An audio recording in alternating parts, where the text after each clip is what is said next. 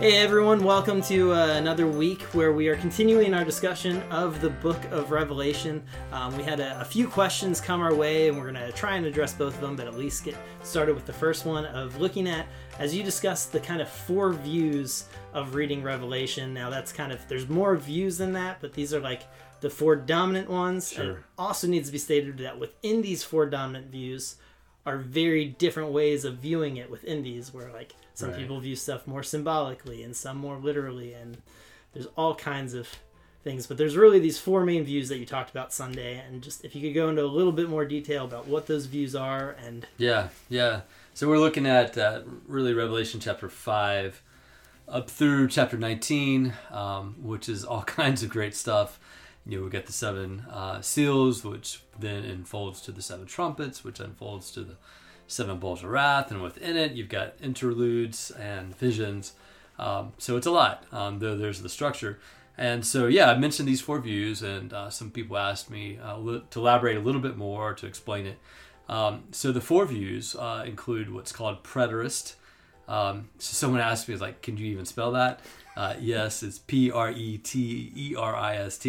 So it refers to the past. Okay, So I came across this when I was first doing Matthew and reading Matthew 23, and talked about Jesus's vision of the future in Jerusalem. And I was reading and coming across what was called the preterist view, and this also applies to the book of Revelation, which really just sees the events talked about in Revelation as referring to things that unfolded either around the fall of Jerusalem or the fall of Rome itself, which undoubtedly that's a long period of time. But nonetheless, this is kind of governed by the fact, the readers of the original readers of the book of Revelation, this would have been what's in their heart, what's in their mind, and that these visions and these symbols and these things mentioned were representative of what was going on around them, and really not a future component to it. So that's called the preterist view. The second view is called the historist view, and so basically these are things that have been fulfilled in the course of Western history, Europe, Rome, America, and so they'll look at Napoleon, or they'll look at the Pope as potential Antichrist. And so it has really a backwards look. When Israel became a nation, this really kind of rose in popularity. But the problem with that is, how would the original readers understood that understanding, that perspective? It would have been nonsensical to them. it also it brings in these questions of are these the moments? I remember I was reading through some of it. It was talking about the first four bowls or trumpets are all referring to these moments of within history of attacks against the Roman Empire, the Byzantine Empire, and until leading up, and then the fifth trumpet or sixth trumpet is talking about the fall of Constantinople, and then the little book is the printing press and the availability of scripture going out to the world, which, it's good theory, but we don't know this to be true. We don't know, why is it just Western history? Is that what God had in mind? But there's, Yeah, if I was a Chinese believer, I might be a little miffed about that. Yeah. And so that's one of the issues that kind of pops into mind with discussing that. And well, how do you know? It's interesting to look at history and the scope of it and go, maybe these are the things happening. Mm-hmm. But it just seems very shot in the darky. Yeah. We think it's this. It's definitely speculative. Yeah. And that's one of the problems with a lot of these views, is that it's a lot more speculation than really just what's the text say. And just to add a little wrinkle into all that, when we study the Old Testament prophecies, we often bring up that there's a near and a far fulfillment. Mm-hmm. What if that's the case as well with the apocalyptic prophecies, that there could be a near and a far fulfillment, that maybe there was something going on in the Roman Empire with the fall of Constantinople and other things that could have been alluded to, as well as 2,000 years later. So that's another wrinkle to add into all that to complicate that. So, I probably shouldn't have said that. But there we go. But I think the question still is, how do the original hearers, would they have understood any of this? And I think that does need to play a role in that dynamic of what do we go with this? And if it is more speculation than just what does the text say, then you probably need to hold it less firm right. in our convictions. The third view is the futurist view. So all these events from chapter 4, really all through 22, are all largely unfulfilled. So still are yet to be. Like, it hasn't happened now. And all these things are looking in front of us. And so, again, the question is, well, how would the original hearers understood that? Then I think, obviously, the book of Revelation speaks at the time that these are things to come, near and far. And so the book of Revelation admits there is a future component. The argument of the futurist view as well, it is, and it has none of these things have happened yet. And so that's a forward look, and I think there's certainly some elements in it because the text says that there's some elements in that. And then there is aptly called the idealist perspective.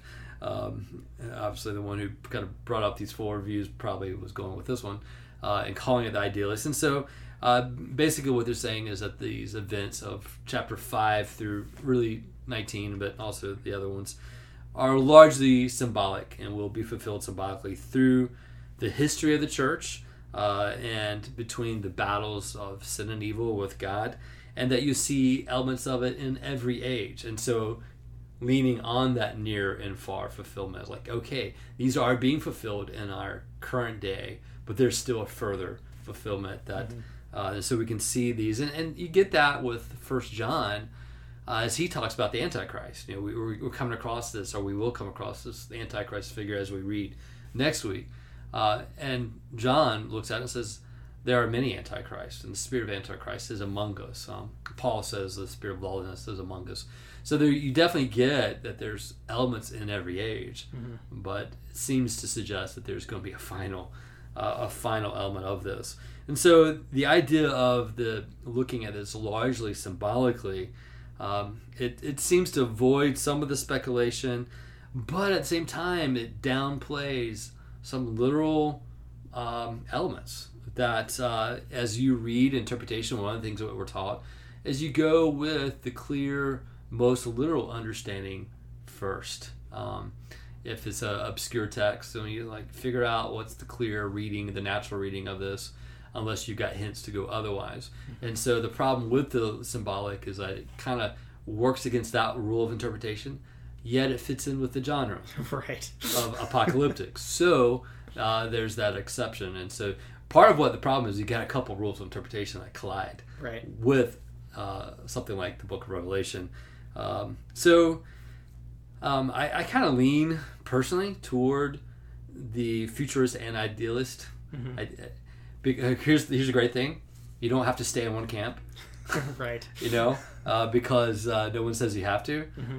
These are just four typical ways of looking at it, and I think, well, you know, there's nothing wrong with having both of a futuristic with idealistic to say, yeah, there are symbols because this is apocalyptic, but there's also some real things that's being talked about that we shouldn't underestimate that. Within that, it then brings up the question of like, how do we approach this with reading?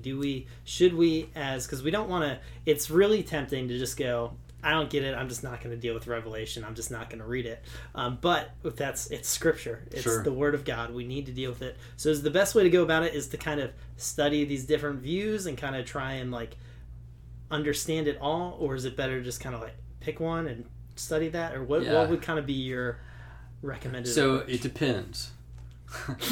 It depends on how much time you have, right? Okay, and it probably may depend on where you are in your faith. But if you don't have a lot of time, you know, for most folks, you go on the day to day and you're working, you got demands on you, and you want me to figure out. So in that case, I think that what you should do, and I think the first reading anyway, should always be what's the universal timeless truth that's taught in this. When you get past the symbols, because they're there. And one of the things that's great about Revelation is it doesn't just leave you in the symbols.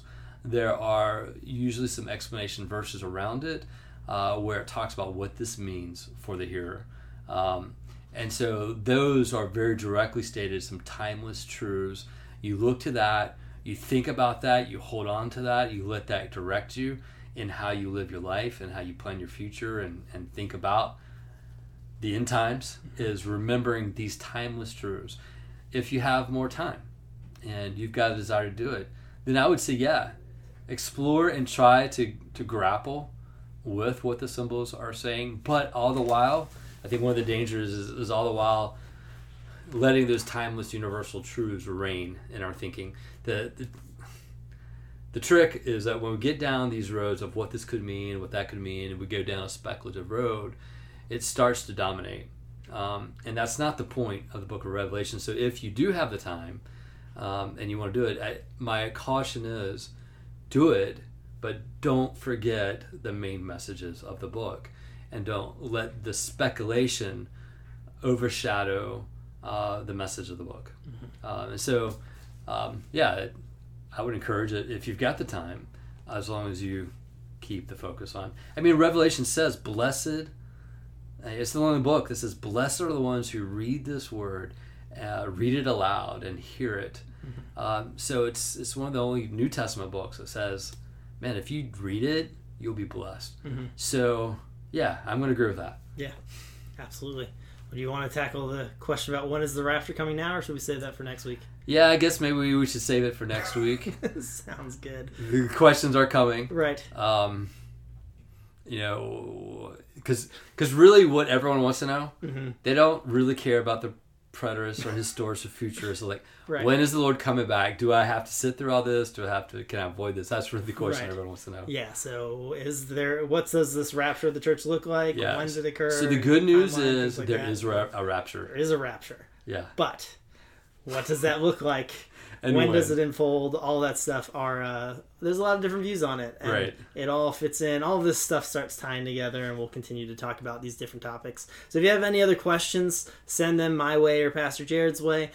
We will continue to study and research and talk about it throughout the week, and Jarrod will it's unfortunate that it worked out where our guest speaker won't be able to speak this week.